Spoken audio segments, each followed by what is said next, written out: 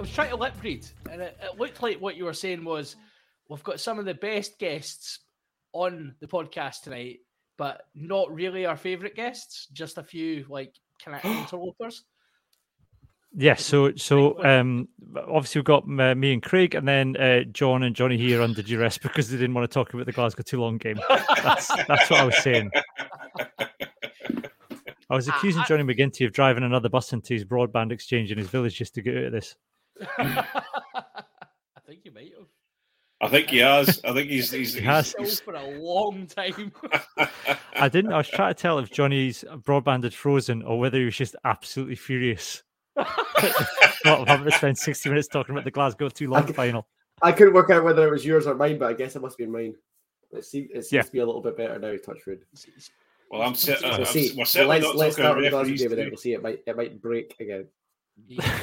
He's practicing the Drax the Destroyer approach to podcasting, where if he stays still, so still, no one can see him. No one can see him. Anyway, hello everybody. So this week, what we are going to do, this is the last. At some point, we have to have a break on this podcast. We're pretty. Some would say relentless. Some would say regular. Others would say consistent. Not many. However, we are a bit like my bowel movements, is it? That's exactly what I was thinking as well. Relentless, regular, and consistent, Craig. That's not bad for our age, though. I've roomed with Craig, and I can confirm all of those.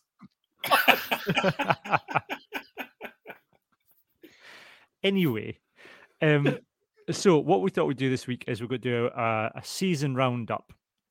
We'll go through the various facets of Scottish rugby and do a wee season roundup of how things have gone. Next week, we'll have a proper break. Then what will likely happen is throughout June and July, we'll have some Patreon content.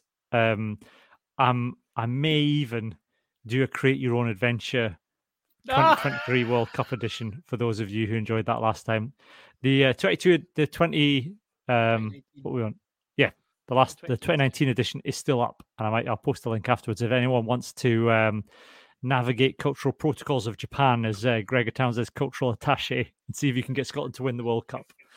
That's I was still so there. bad at that one. So bad. Did you ever get to the end screen, Johnny? No, I don't think I have yet. I might need to go and have another go. I've not done it for a while. Yeah. So we'll be doing that. We at some point we'll just have some Patreon nonsense as we head into the World Cup warm-ups over the summer, and then straight into the World Cup.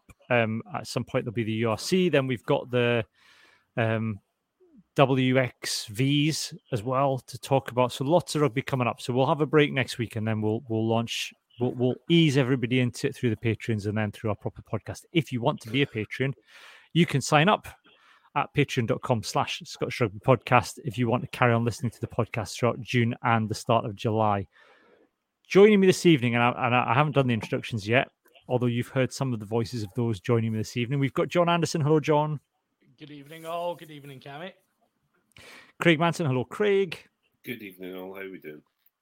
We've got Lisa Martin. Hello, Lisa. Oh, Lisa, she's literally just joined us and she's frozen. She's done a Johnny. And we've got Johnny McGinty as well. Hello, Johnny. Hello, how are we doing? I came up with the idea for a Patreon, by the way. I don't want to collide your worlds too much, but I heard a good fan theory this morning that the reason that Bandit and Chili Healer have got such a nice house is that they're running an international smuggling ring in ancient artifacts. Yeah, there is a theory because she does. Do She's we want to get airport this? Is this No. Patreon? Let's wait. Let's get it. Is this your way of delaying talk? So yeah, because he's an archaeologist. Yeah, and she works airport security. I mean, it scans. Yeah, we can maybe dive into it a little bit. We might do. If there's demand, if you please let us know on the Patreon if you would like me and Johnny to spend an entire Patreon episode dedicated to Bluey, and we have people who would thoroughly enjoy joining in with that. We will do that. We will spend an entire episode of a Patreon podcast getting deep into Bluey. We could, in fact, there's the State of Origin episode. We can deep dive. Oh, there is, yeah. Yeah. Is that our way in? Do we just analyze? Let's talk about the State of Origin episode of Bluey as our way in of just spending an entire 2 hours of a Patreon podcast talking about how great Bluey is. That'll either be our most popular or least popular episode, and it could go either way. Here's an idea for you. Why don't you just set up a separate podcast, and you could do an episode per episode breakdown, and then you could keep us out of it. Craig, Craig, you threaten me with a good time, Craig Manson. listen. There is a massive there is the Venn diagram of Bluey fans and people who listen to this podcast is almost a perfect circle. That's the feedback we get on Twitter. Johnny and I have recommended this program to grown adults with no children, and they have watched it, and their feedback is very positive that it is the best thing on television right now. It's pretty good. It's pretty good. It's okay. I'll maybe consider it. Yeah, I mean, it's got everything. You'll laugh, you'll cry.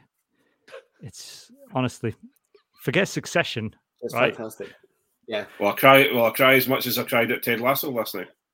No spoilers. No, I've not seen it yet either. I've not seen the last episode. No spoilers. All I said was I cried. Any dare you, man? How many times I did? Bombshell in there. How many? I'm interested to know how many times I've got a running kind of.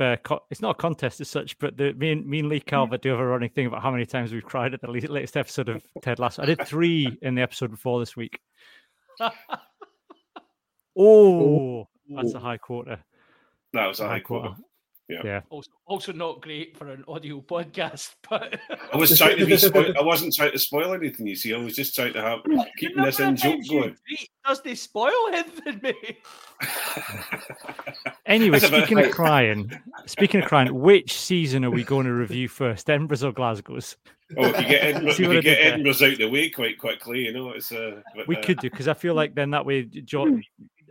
What we'll do then Johnny and John will have to watch themselves. Otherwise, then you can unleash when we come around to Glasgow. So let's do Edinburgh first, then Craig. Luckily, Lisa's come back now, so she can discuss Edinburgh now as well. So it's not she just can. So it's not just me that has to take the shit. What we'll do, we'll do Craig and Lisa. Let's talk about Edinburgh. 11 minutes and 33 seconds. It's an end of term. Sorry, man. It's fine. So Craig, Edinburgh season. It's I think it's fair to say it's a mixed bag, and you're ending it without a head coach. Yeah. Sounds a bit like Glasgow's last year, isn't it? Really, although we attacked a little bit better.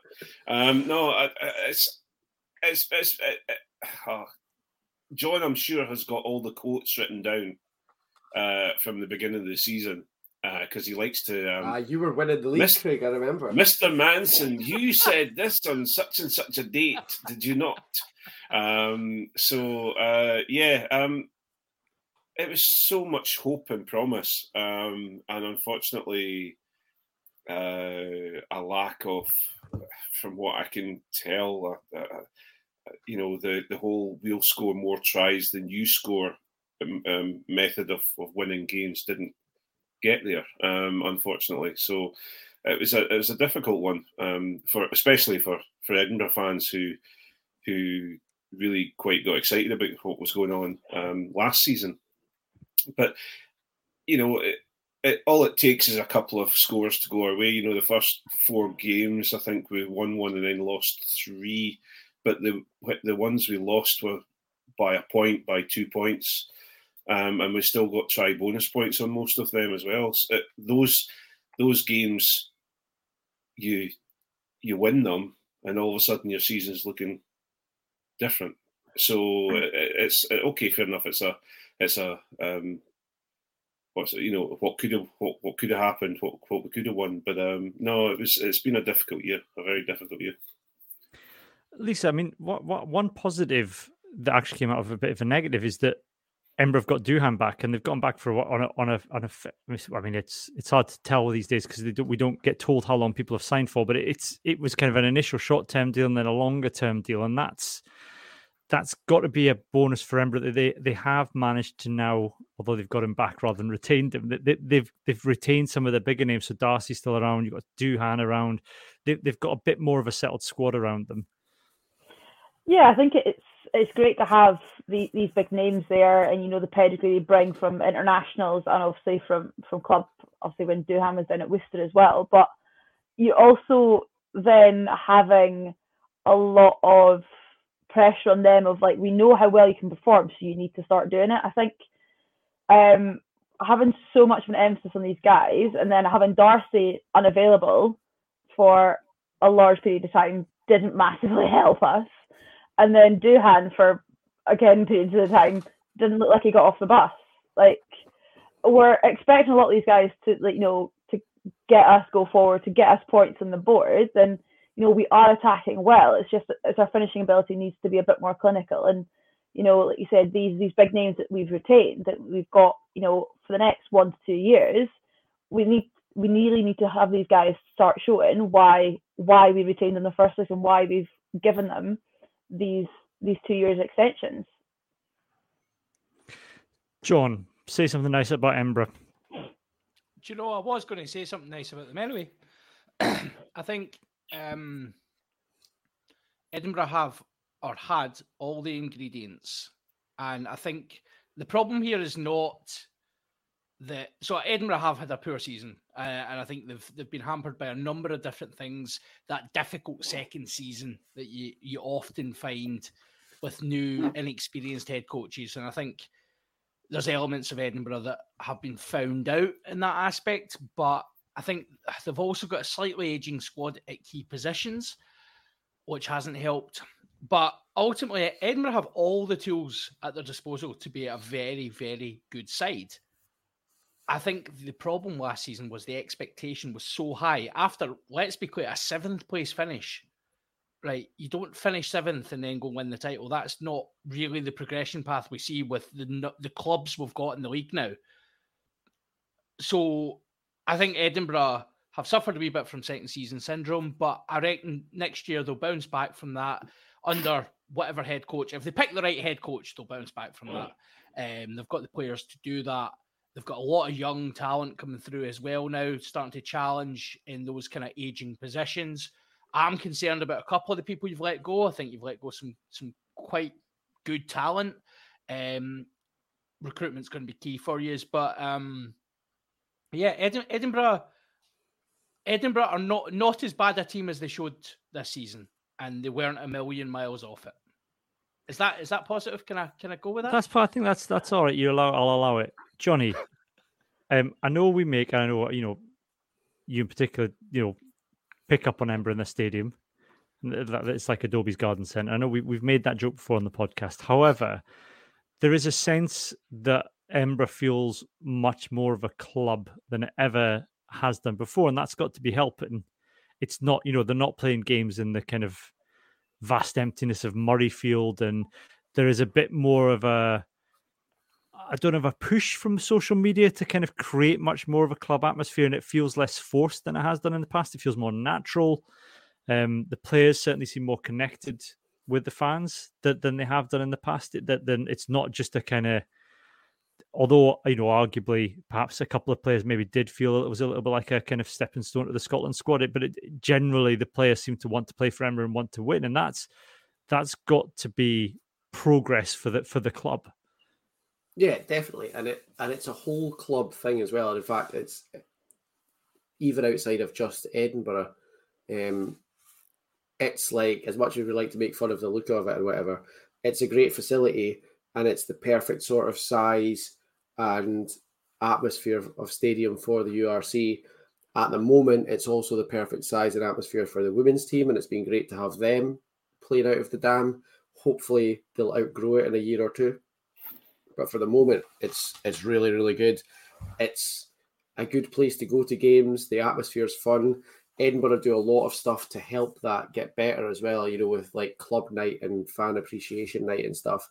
They have kind of upped the ante this season in terms of what they're doing to connect fans to the club, and it has made for a much better sort of club atmosphere, I think, than they've had in the past. Craig, how does that feel being in the stadium now? I mean, obviously you'll have seen a marked difference. So has that kind of been sustained over the last couple of seasons with the now the stadium's kind of more, I suppose things are more settled? I know we all kind of joked about the fact that players were going to have to pad across the car park to get from the change dressing rooms into the stadium, but they've actually, if anything, they've made a bit of a feature of that in actually entering the stadium and the way that works sometimes after games. Does it feel more of a home? Yeah, I think it definitely does. I think, for example, we, I and me and the family stand in the Lothian stand, and we're in the terrace part rather than the seats. And the Lothian stand has already become a place known for the noise and known for a mixture of heart and celebration. And I think the other stands are starting to. I definitely think the Murrayfield stand has become quite noisy and quite a good place to be. The Riverside stand, or whatever they call it, I've forgotten what they call it, but that seems to be the one that doesn't tend to sell very much of. That tends to be the one that visiting fans tend to get tickets from. But I definitely think it's as you say, it's a massive step forward. And for the last 2 years, it's been a pleasure to go to. Even though, even if we are getting beaten, there's still a great atmosphere within. Even whether you're pulling the team apart or the referee apart, or whether you're celebrating together, there's a very, very good vibe within the stands. And just as you say, that Edinburgh have really the marketing team or whomever's in charge of it, the match day team, have really made a feature of the where the players walk across from Murrayfield, and it's almost become part of a small village of all your food and your drinks are all down there, and so while you're having your pre-match burger or whatever, the players are coming past you to go into the stand to warm up, and it really adds to the atmosphere. Lisa, how much of a difference does it make to kind of players, do you think, having the fans that close to the pitch? I think we've kind of touched on this briefly before, but obviously at big Murrayfield, there's quite a gap, and at other stadiums traditionally there is that kind of either a track or there's this distance, but the fans really are right on top of the players, and that's got to be intimidating to opposition teams coming to Edinburgh, especially with a bit more vocalism from the fans and Edinburgh fans these days. Yeah, I think it makes a massive difference having the fans so close, and that they have that ability to be intimidating. Obviously, it's great when you're playing well; they can get on your back and they can really motivate you. Obviously, it's a bit more challenging when maybe things aren't going so well. But I think having it feel tighter and having it feel more enclosed creates more of that community vibe and that more of a togetherness thing. So it's actually, here we do have a whole venue behind us, and you can look and you can see everyone in the crowd, and whether that be friends, family as well. I know that, like, when I was playing, like, if it was a bit of a tough moment or whatever, if you could spot someone in the crowd you noticed, it just gave that little bit of extra lift of that, okay, they're here watching, okay, maybe we need to buck up my ideas here and, like, pull my socks off and get on with this. But I think having stands that close to the ground, that close to the action, not only helps the product itself, because young kids can actually see what the hell's happening, but also it just creates a fantastic atmosphere and environment you want to be part of. Yeah, Craig, go give me a highlight of the season then for as an Edinburgh fan.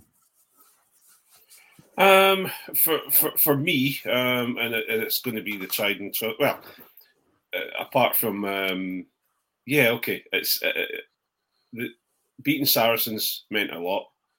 It was something that was at home. They, apart from not having Farrell, they brought up a fairly decent squad to play against us, and we quite enjoyed that. I did see that, Lisa, and I had to mention it. So, but and also, during that game, seeing VP Nell after he came on.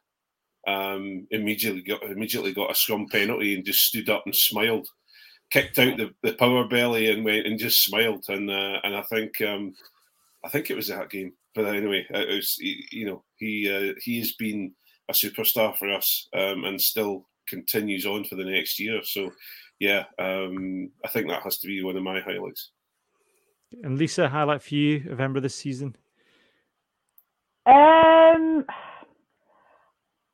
don't really know if I can pick one, to be honest. I think again, it probably does kind of tail around the Saracens games and just the way that they're able to get themselves up for such a big occasion. I think that for me, I'm maybe being completely unbiased, total on the fencer for those days. I think really showcase that we have the ability to compete with one of Europe's best. So I think basically saying exactly what Craig said for once. Saracens games are great. Lovely. So that's a neat roundup for Edinburgh. We talked last week, I think, about kind of hopes for next season, and we'll touch on that. We'll touch on that as we get into kind of season previews, and we find out who's actually going to be the Edinburgh coach going forward. It'll be exciting when that finally gets announced that Steve Diamond's got the job. John, let's turn to Glasgow now. When Steve Diamond gets announced, I'm doing a Patreon special, 3 hours, and I'm just going to sit. I'm going to invite everyone and their dog on. It's going to be beautiful. I can categorically say he will not be guessing it. He's not getting it. We've got the ability to play sound clips back on this podcast, which is why we've got this one. They say they were going to win the league. quietly confident that he'll be gone come November. Someone in the know. That sounds good. I'm just at this point. I won't get to spend the entire of next season doing my terrible Steve Diamond impression. Oh well, Johnny beat you with his terrible Leo Cullen impression last week. I'll get another chance to crack that out this week as well. Of all the people you can impersonate, Johnny, come on, mate. Let's be perfectly clear. I think we learned last week that Leo Cullen is not a person I can impersonate. I was going to say it wasn't an impersonation. Let's just be clear of that. Yeah. Attempt. Okay. Attempt. Sorry, just while we're on Edinburgh, can I just say on the URC site, the two positives we have is we were first in our stats. We were first in scrums. What do you mean? You were the first ones to bend it? What does that mean? You had the most scrums. You won the most scrums. We had the most scrum wins. Okay, that's fine. And when you said, I thought you were just first to most scrums. I was going to say that's not like something you should be celebrating. Well, actually, you know what? With WP&L being first to most scrums is pretty impressive. Yeah, true. And we were second. Our stats for kicking were second in the league as well. Would you believe? What, as in you kicked second most? Yeah. Again, we're going to need a bit more context. Kicking success, second in the league. What, as in kicking goal success? Yes. Well, there's a lot to kicking, Craig. I know it doesn't seem like it to you, but there's lots of different kinds of kicking. I'll tell you what I'll say. You can't just go, we were second at kicking. We were good at kicking. Prop life. I can say exactly what I want to say on here. This is what I've decided. Nobody is putting any sort of don't tread on me on this podcast. As far as I'm concerned, go to the URC website, look up Edinburgh, and you will see, and you can make your own decisions because that's all I got. As a wise man once said, Craig, you can prove anything with facts. Absolutely. And John Anderson can prove anything with stats. He almost proved that Danny Wilson was a good coach with stats, but that's a different story. I think you'll find I absolutely didn't prove that. So I was like the touch paper there. I was just to see what you can say. So, John, have you got a note of what you said in the early part of the season on this podcast when Glasgow appointed Franco Smith? So I actually listened back to the episode after the Benetton game. When Glasgow, an undercooked Glasgow, got absolutely shellacked by Benetton. And I said, disjointed, disappointing, will ultimately end up 11th.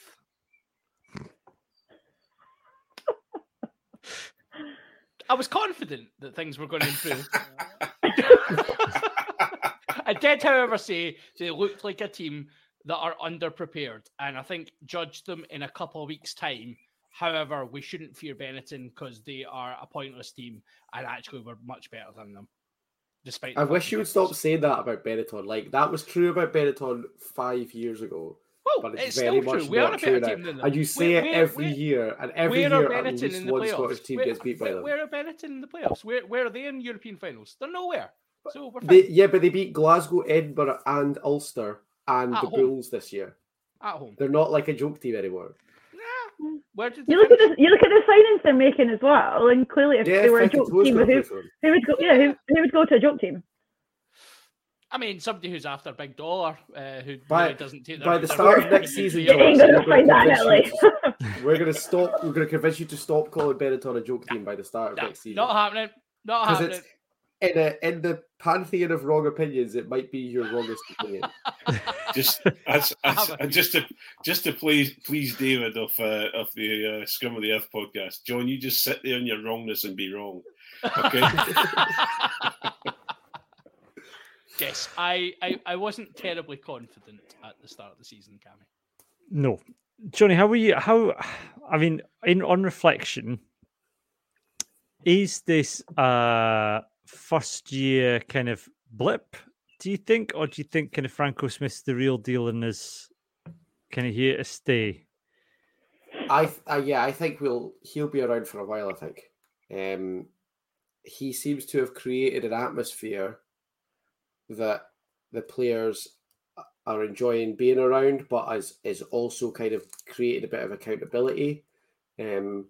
He handles being in front of the press really well in terms of the way he analyzes victories and defeats straight after they happen in a way that kind of, I think, keeps the players happy, the press happy, and the fans happy.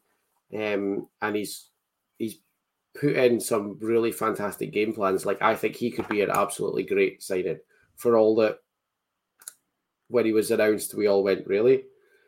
He's turned out to be a bit of a revelation. So, Craig, I'm going to put this to you. Say something nice about Glasgow. Glasgow have confounded every expectation and every person's point of view, unless they were dyed in the wool Glasgow. And they have done an incredibly good job with, and I said this last week, and okay, there are some British Irish Lions in there, there's some fantastic players in there, but what I would say is as a squad that isn't all bells and whistles. They have got bells and whistles, don't get me wrong, they have proven that, but if you looked at them at the beginning of the year, they were in a transition stage. There were still players and there are still players that have just been re-signed that I wouldn't think should be still playing. But there's some young players coming through. There's some players that you didn't expect that were signed that you didn't expect to get anything out of, and they've completely confounded everybody and said, "Well, no, here I am. Look at me." So I think they've done I think whether it's Franco Smith or whether it's the players themselves or whether it's the leadership within the club, they've done a fantastic job this year. We're almost at this situation that Edinburgh had last year. So now the second album, the tricky second album, is going to be the interesting one, and the promise that is there, as we've. If you look, as we talked about with the final, etc., I'm sure we'll talk about the final fairly soon. But the issue you have is that Glasgow were knocking on the door of the Pro 12 for 3 or 4 years before they actually won it. So what they now need to do is take what they have and move forward and be back into the finals next year. So I don't see them doing very much with the European Cup. But I think the URC, they've got a good chance of getting back to the finals again next year. And Lisa, I mean, for Glasgow, they've been fairly unlucky in a way with fly halves because Ross Thompson was the guy that was going to steer them through, but he's been hit by injury. Duncan Weir was, bizarrely kind of brought back into the mix, and then he's been somewhere between Stirling and Glasgow. But then, what a find Tom Jordan has been, who's kind of come from the Super Six, and in a way, Glasgow have been quite lucky in a way, I suppose, that someone of that quality has kind of been able to make that step up. Yeah, I think so. I think the way that Tom Jordan plays is very much the way that Franco likes to play. He likes a 10 that has a running game. And I think he's just kind of grown week on week in that jersey. I think obviously there's still going to be questions over kicking game, but there's always questions over kicking game for every single 10 in the world. But I think it's great to see that, the Super Six has got some little diamonds in there. I mean, I wouldn't be surprised if you're going to see Richie Simpson's going to be getting in and around as well. He absolutely tore it up in 20s. And again, coming from utter obscurity, as well. Like, I mean, he was playing for Club Air Team, didn't get an academy, wasn't involved in anything really, and all of a sudden he's kind of completely flourished.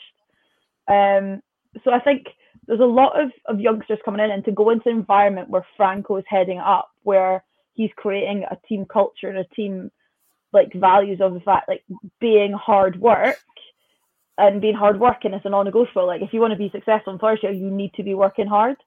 So I think, yeah, Tom Jordan's been an absolute find, and I hope that, you know, they look to build a team around him. And I mean, it's going to be really hard for Ross Thompson to get back in again, but you know, that's a challenge he needs to have in order for him to keep the health in his game and really push, looking forward, pushing into, you know, making a Scotland jersey his as well. Shall we talk about the final then, John? I know you don't want to. Do we not get to do our highlights? I'm going to come around. I'm going to come. They get. You know, I'll come around. I'm coming to that first. I'll come to that. Don't worry. Well, let's be honest. Our highlight's not going to be the final, is it? No. That's probably. But let's talk about the final, because we said last week, and John, you weren't here, so I'll give you a chance first. We said last week that, you know, this was an opportunity for Glasgow to be in a final, to show they could cope with the pressure, and it didn't happen. And that's got to be a worry, I suppose, going forward. Is it's all well and good having a season where you build, you know, you get close in the RC, and it was a close game against Munster. The result was certainly close, but then to get to a final, you'd hope they'd learn from something like that. But at the same time, it wasn't anywhere close. Yeah, no, I mean, that's absolutely fair. They were miles off it, and miles off what they have produced this season. And I would probably take the whole, almost the business end of the season, the whole playoff rugby, the whole, you know, knockout rugby part of the season hasn't necessarily been that great for Glasgow. I think what I keep coming back to is I think it's a year too early. I think almost the development of these players, I think they'll benefit from this. I think we'll talk about some of the people who maybe will not benefit from this because they've done this over and over. And, you know, if you are consistently repeating failure, are you necessarily going to ever change your ways? Probably not. Some of these young players in particular will learn so much from that experience. They got stage fright, and they done it against Munster as well. Munster, it was a close game, but that was because Munster were a bit rubbish.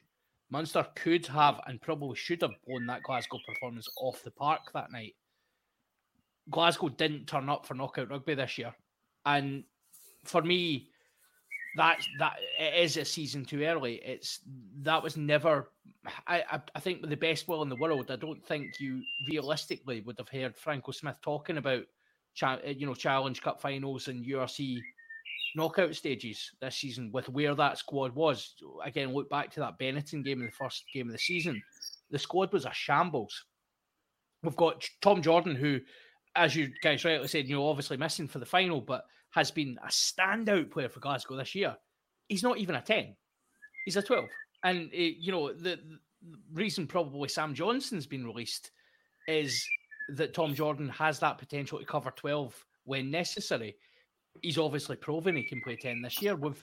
It's been a really strange season, but we've been building something really amazing, and then came to knockout rugby, and it is just a step too far for this group at this point in time. But, we're...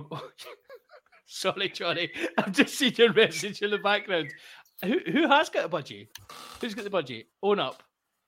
It's not a budgie. I've got my window's open and and the birds are tweeting outside. That's all it is. Well, that's because we're talking about Glasgow Craig, obviously. So they're yeah. Well, see, I'm about to disagree with you wholeheartedly at the moment, so it's fine. Excellent. I think it's a season too early, and I think Glasgow have had a very, very good season against any expectation. I think it'll be interesting to see how that progresses. I think there's a lot of winners in that team. I think there's a lot of dead wood that can still be cut in that team, and I think Franco will do his best to do that in due course. Johnny, John talked about Deadwood there, and there have been a lot of, in some ways, surprising cuts to the Glasgow squad, and obviously Franco Smith's got his own view of how that should be and wants to put his own stamp on it. I think everyone was surprised by Sam Johnson, but maybe not Ryan Wilson, although you got the impression he wasn't quite ready to go. Yeah, and it was a weird one because the proper official Glasgow Instagram shared his story of him having a beer and a sing-song with the boys in the changing room after his last game, and his caption was like, "Oh, you never know when it's going to be the last time, so make sure you really enjoy it." And to be honest, with everything up until that, I thought it was sort of a mutual thing. You know, like Wilson is realistically, for everything that he's done for the club, is not in a match day 23 at the moment, barring some fairly serious things happening. So it made sense as a move, and I kind of thought everyone was on board with it. But then that Instagram post came out, and it made me my head turn a little bit, because it did kind of suggest that maybe it wasn't entirely mutual that he was moving on. It was a bit of a weird one. But to a certain extent, Craig, I think that Glasgow needed to maybe get rid of some of the bigger personalities in a way. You know, it's always good as a club to kind of have people that know the history and kind of embody what the club means. But at some point, they have to move on to make way for new blood, but also, I suppose, new perspectives, new outlooks from a squad point of view, a new approach, less banter. Yeah, less fiction, less banter, less. Yeah, I can't say the word until I'm into Patreon. So I think for me, it's one of those situations where we all kind of discussed, you know, when he first came on board. One of the points I did make is that if you know, especially the Tom Jordan situation, Franco Smith did exactly the same thing at Benetton, where he brought in he brought in Garbisi at 19, and this young man transformed and is now the leading 10 for Italy. So, and he is a very good player. Ended up going away from Benetton. Where's he gone? Is he away to one of the French teams? Montpellier. So, well, mind you, they're not doing very well this year, but he's a very, very good player. So that's the sort of, you know, it's a natural thing to do. If you take over as a manager in any job, you tend to clear out the big names to bring in your own team, and I think that's what he's done. Sam Johnson, well, it surprised me, but it didn't surprise me because he's not played very often this year. So it kind of, you expect the same with Cole Forbes and people like that. You know, they haven't played very often, and those were players that Glasgow fans were saying, oh, you know, they're dyed in the wool Glasgow, they're going to do a great job. Cole Forbes especially came out to be, you know, everyone said that he's going to be the second coming, and all of a sudden he just didn't seem to work very well for Glasgow, unfortunately. I think also what you have to look at, the feral cats of Glasgow can breathe a sigh of relief. Yeah, definitely. He just all Cole Forbes really needed was Dave Rennie to take him around his house and play the guitar and put his arm around him, and that would have been helpful. But who said Cole Forbes was the second coming? By the way, just like when his first game, apart from his, was it no yellow or was it a red? We said his defence was good. He looked solid. But he looked fantastic. I'm sure. I think Cole Forbes came here thinking he was going to walk into a Scotland jersey as well, and when he discovered it was much tougher than he thought, he kind of like decided he was going home again. I think he's doing this. He's done the same thing, and this, I'm going to say this, and I don't mean it in a bad way because I think he's a phenomenal player. But I think Ben Vellacott was the same. Thought he was coming up to play scrum half for Scotland, and unfortunately, George Horn got a chance to actually play this season, and he's absolutely shone. But yeah, I think you're right though. I think it's a year too early. I think the final where the issue I had was that I actually thought that Munster on the Munster game, Munster defended incredibly well, and again Toulon did exactly the same thing. Glasgow threw all the toys at them and threw all their plays at them. And they defended very, very well. And I think, you know, it's the same thing with everyone saying that Johnny Matthews should be starting for Scotland and Johnny Matthews this and Johnny Matthews that. Yeah, he's fantastic, a phenomenal player, scoring a lot of tries behind them all. But when the defence, a good pardon me, a good team with a good maul defence completely nullified Glasgow's maul. So it's one of those situations where they've come up against a team that have their defence sorted out and have analysed them and actually they've come up against a couple of quality teams. They've had problems, whereas a lot of the teams that they've played, they've taken apart because, let's just be frank, it was the Welsh and it was the Italians. So you're going to hopefully, well, apart from Benetton, you're going to hopefully beat them. Whoa! I was going to say, including We actually studied them at home. Yeah. You've got 3 months to knock this out your system, Anderson. Nope, I'm keeping it. This is my thing, and I will die on this hill. You will, incorrectly, repeatedly. Very And that will quickly, be my legacy. very quickly, and only because you'll both complain if I don't. John, your highlight for Glasgow before I move on. The debut of Sione Vailano, the almost first touch of the ball where he scoops out the ruck, sidesteps a lovely Italian defender who does not want any piece of that, goes 55 metres, scores a try under the posts. Magnificent. What a find he's been this year. Johnny? Beating the Stormers New Year week at Scotstoun. Great atmosphere, great game. Sione Tuipulotu line breaking backwards. And I think that was the moment where Glasgow had momentum building for quite a long time. We're looking good in the Challenge Cup. We're starting to put everything together in the URC. And I think at the end of that game, that was the moment that you were like, this is actually maybe going to happen this year. That was the game that brung Hugh Jones back into the Scotland first team. Yeah. Everyone went, oh, wow, he's back. What a performance. Very quick, as a final roundup of kind of pro rugby before we move on, I'm going to ask you each to choose your Scottish URC player of the season. And here's the challenge. You could choose a Glasgow or an Edinburgh player, and it doesn't matter who you support. I was going to pick Rory Sutherland as well. This is a thought experiment. You could put. I mean, it could be a Scottish international. If someone wants to pick Blade Thompson, they can do. He did play some games this season before he's retired. Craig, I'll start with you. Oh man, can you come back to me in a second? I'll have to have a think about it. Lisa, have you had a chance to think about who your Scottish URC player of the season would be? Oh my days, this is like literally putting up pressure on the spot here.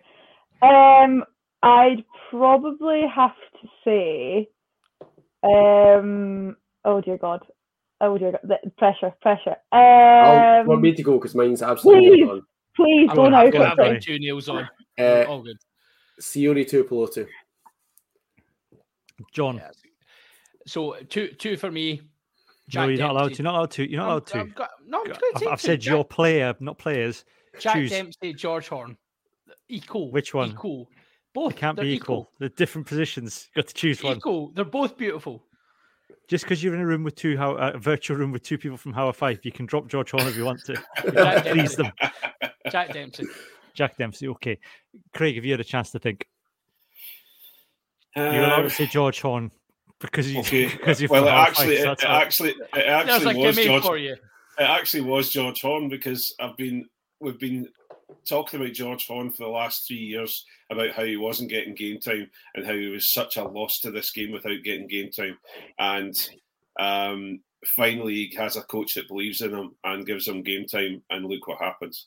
So I have to, I'm obviously WP Nell, VP is the man, and I'm incredibly, I love him to death. So he's going to be my Edinburgh Player of the Year. But I think George Horn has done a phenomenal job this year. Lisa. I might be for a bit more unseen stuff, but like probably Richie Gray and just the resurgence he's had since coming back. Actually, yeah, I like Richie Gray, to be honest, the unsung hero. Cammy, who's yours? Because nobody's mentioned Javan Sebastian. I haven't got one, and I haven't got one, John, because I think that pro rugby in Scotland is nonsense.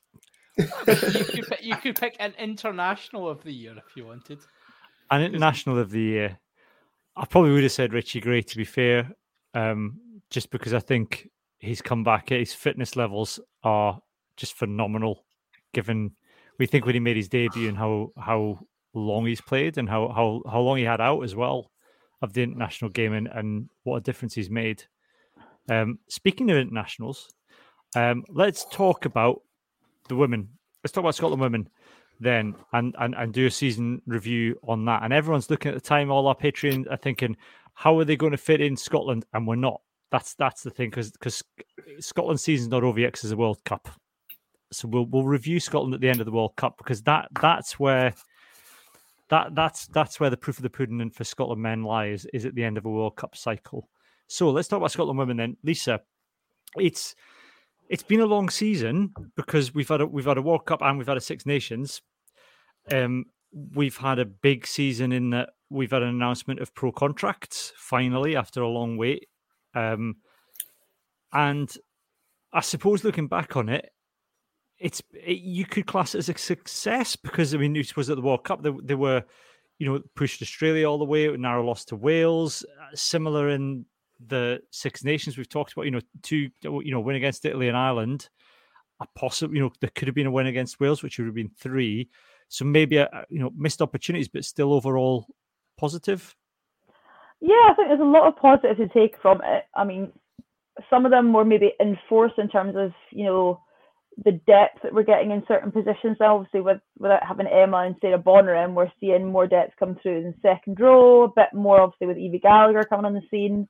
I'm really putting her mark down at 8 as well. But I think there's still little things that you're a bit like, this really needs to be changed. Obviously, getting so close is amazing, but when that's all you're ever doing, you're always that, just about. It's like then a case of, well, what is it that we still need to do to get us over the line? Because these games are there. Like, Wales are there for the taking, 100%. Like 100%, they are there for the taking. There's nothing too fantastical about them. There's nothing they do that's dramatically amazing that we can't counter and do even better ourselves. But it's looking for those catalysts in the team now. It's like who's now going to stand up going forward and say, actually, you know what, I'm sick of being 1 or 2 points away. Like, we need to now get, like we said before, I think for all the Six Nations, we need to get a bit more cutthroat and a bit more ruthless. And having those players do that. And yeah, I think, there's definitely lots of little things in there, but it's now just piecing it all together and saying, okay, well, this is what we want to look like. I know obviously team culture's been worked on massively as well, and you can see that, the girls enjoy each other's company. I mean, they kind of have to now that they're spending so much time together.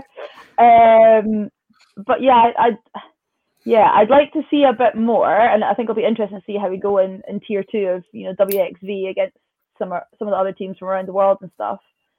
But I'm edgy, but I'm feeling confident. I'm feeling quite confident. Good, Craig. I think one of the things looking at some of those World Cup games before this podcast and look at the kind of the names in those teams and looking at where we've ended up in the Six Nations. I think one of the positives would be that there have been players who've retired, like you had Hannah Smith, who've been big features of the Scotland team for a while now, and then also there's been the likes, Rona Lloyd's gone and been part of the GB7 squad, and again she's been a huge part of the squad and has scored a lot of tries for Scotland. And the fact that I'm sure within the squad their absence has been felt, but others have stepped up into those roles and perform. And as a squad, and from a results perspective, there hasn't been a significant drop. So that's got to be a positive, that there is now or appears to be certainly kind of a bit more depth. Yeah. I think if you look at some of the performers within the Six Nations. They were definitely, some of them were the new players coming in, getting more, and I think for me, I think where you're seeing the depth in players is the fact that you're now getting the younger players that are coming through are only really knowing professionalism. So they come into the squad and they've not had to balance a job, a working life, and playing high level rugby for their actual team, and then playing for their country. So all they're used to and are ready to, all they've known is professionalism. They're used to that level. So they're coming in and they're showing that their standards are very, very high. And so I think it's a positive. What also has shown is that there's some players have come along who have been in the squad for some time, and they've just, for this year, they've developed very well. Lana Skeldon's always been fantastic, so you can't really, we can't really say, she's getting better. She is getting better and better, but she's been at a very high standard before. But for example, Helen Nelson, her kicking from hand this year has been far better. Her kicking from the tee was very, very good as well. So it's this sort of hope, and I don't know if she's one of the players that's got a full professional contract, but those taking away those other burdens and saying, right, well, you're concentrating on rugby all of your time, you can see the extra 1%, the extra 10% that's coming to these players that have been within the squad for some time. So it's a really exciting time for Scottish rugby. It's a really exciting time for the team, and we just need to ensure that everyone within the team, whether it's backroom staff, whether it's management, whether it's the players, are all pushing forward in the same vein and have the same goals. Yeah, and Johnny, Lisa touched on the culture in the squad. And it's something we've talked about before, even kind of I say professionalism in inverted commas, because there's, it's not like there's been significant, it's been investment of a sort, but maybe could go further. But pre-professionalism, we've always talked about what appeared to be a really good culture within the women's squad, and some of the stuff on social media and the way they kind of communicated and engaged with fans was superb. I think that's continued through that. I mean, we see, Ellis Martin that we've had on the podcast before, seems to be the official photographer, and that's extended to some of the squad. I think going and running training sessions or even coaching the age grade teams. I think Alice was probably involved in the under-16s at one point. Yeah. I think I saw. And that is fantastic. I would take anything away from that. That is fantastic because, to have that link and that connection between the professionalism and the age grades and the pathways is brilliant. On the other hand, it's hard to know whether or not that's great. And that's, if that's something the players want to do and they're going and doing that, fantastic. But is this just more evidence of kind of women having to kind of go in and do these jobs because nobody else is doing them? And that's what's hard to tell. Do you know what I mean? There's a lack of resource. So someone who's having to step in, and it's someone who's, volunteering from the pro rugby. And actually, we should be investment in having a proper coach at under 16 level, because there would be uproar in the Blazers if you didn't have a proper under 16 coach in the boys. Yeah, it's about striking a balance between maintaining the atmosphere and the ethos and all the stuff that have made the women's team build and get more and more successful for the last few years, but also making sure that they've got the support that they need now that they're professional to keep that building going. Like, the money that we're spending on contracts is money that's completely wasted without any support.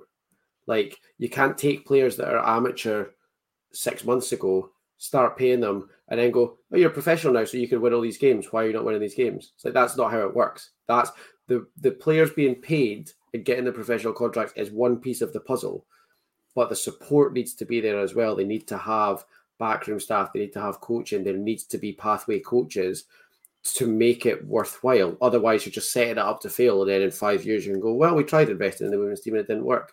It's like, no, giving female players a contract to be a professional player is a great start, and it was absolutely essential, and we needed to do it, but they also need to be supported properly. Things like Scotland losing 2 World Cup pool games because of one conversion in each game, when the same day Chris Patterson's standing pitchside for URC TV doing Edinburgh Benetton, when he is theoretically the kicking coach for the Scotland national setup. Like, I'm sorry, but if you're the national setup's kicking coach and one of your national senior teams is in a World Cup, why are you not there? And then we lose 2 pool games by 1 conversion. So professional contracts is brilliant, and we banged the drum for that for ages, and it was what we needed. But you're setting them up to fail unless you support them properly, and you're wasting your money unless you support them properly.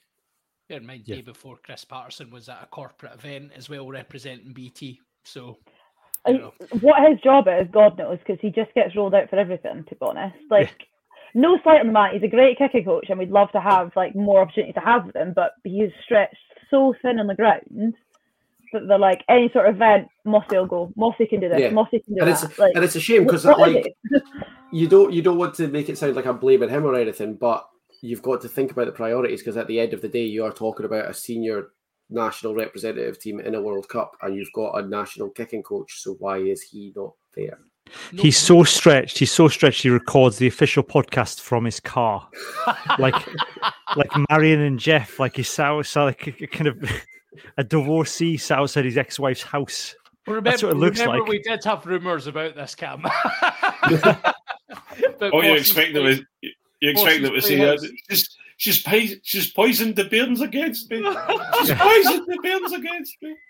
Get Mossy a proper studio. That's obviously obviously that's way down the list of priorities, like funding wise from the SIE. But just don't make him record from his car. Bless him. Just. It's almost like he's humble bragging how busy he is. Yeah, but I mean, obviously, Lisa, you're going to agree with that. I mean, it's that there have been there is a step in the right direction, but I think we've said before that it feels in a way too little, too late, unless there is then a significant ramping up, and to a certain extent, there has to be an easing into it, because you can't just suddenly throw a load of money and hope it starts to work. There does have to be a plan behind it. But it has to be an accelerated plan at the same time.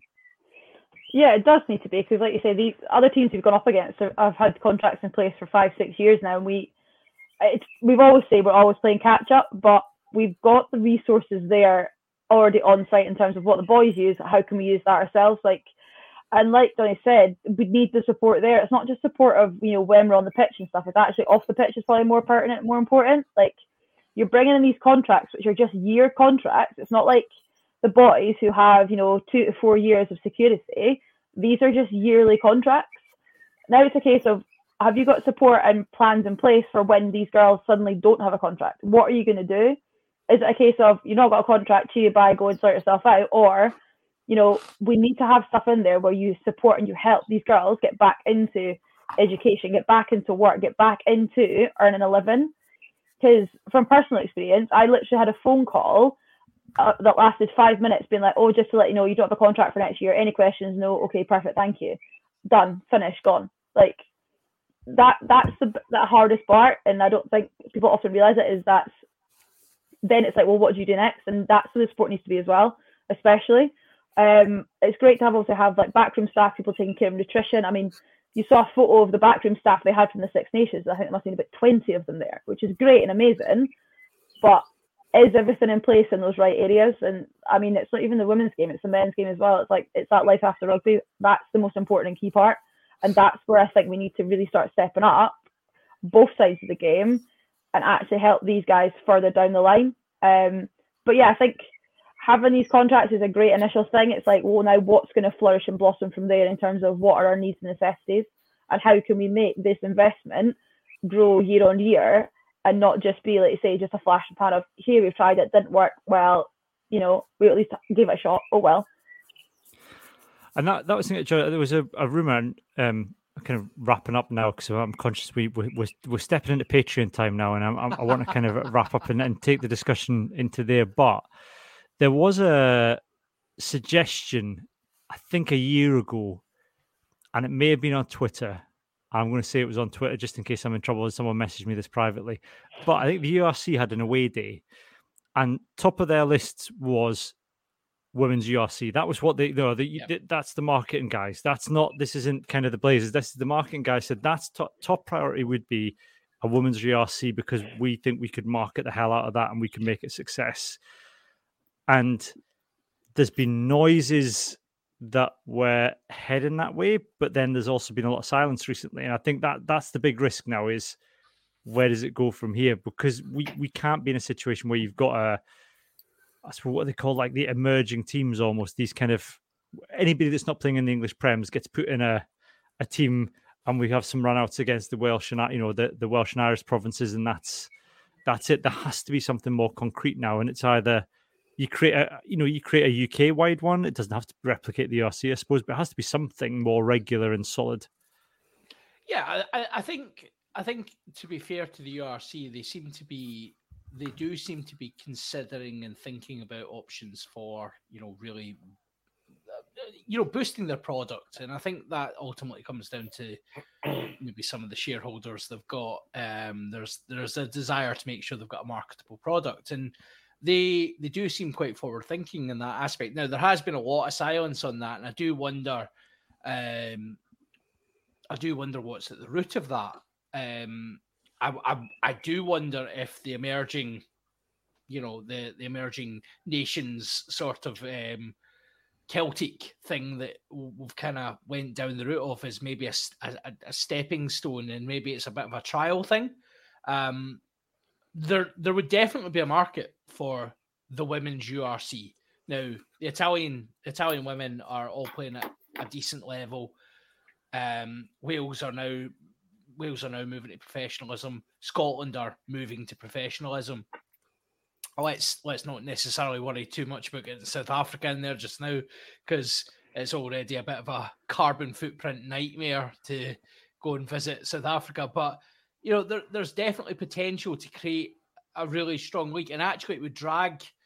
I think in some ways, like the biggest disappointment of the women's game at this point in time is Ireland and where Ireland are at. And I think it's the one that frustrates everyone, having been a really strong player in women's rugby at one point, they are so far behind the curve now. And I think almost that sort of competition would drag Irish rugby to really push themselves forward and try and compete. And I think that would be incredibly important for the overall development of the game. Do I think that benefits Scottish rugby? Absolutely not. Because Ireland will throw money at it and we will probably find ourselves behind them.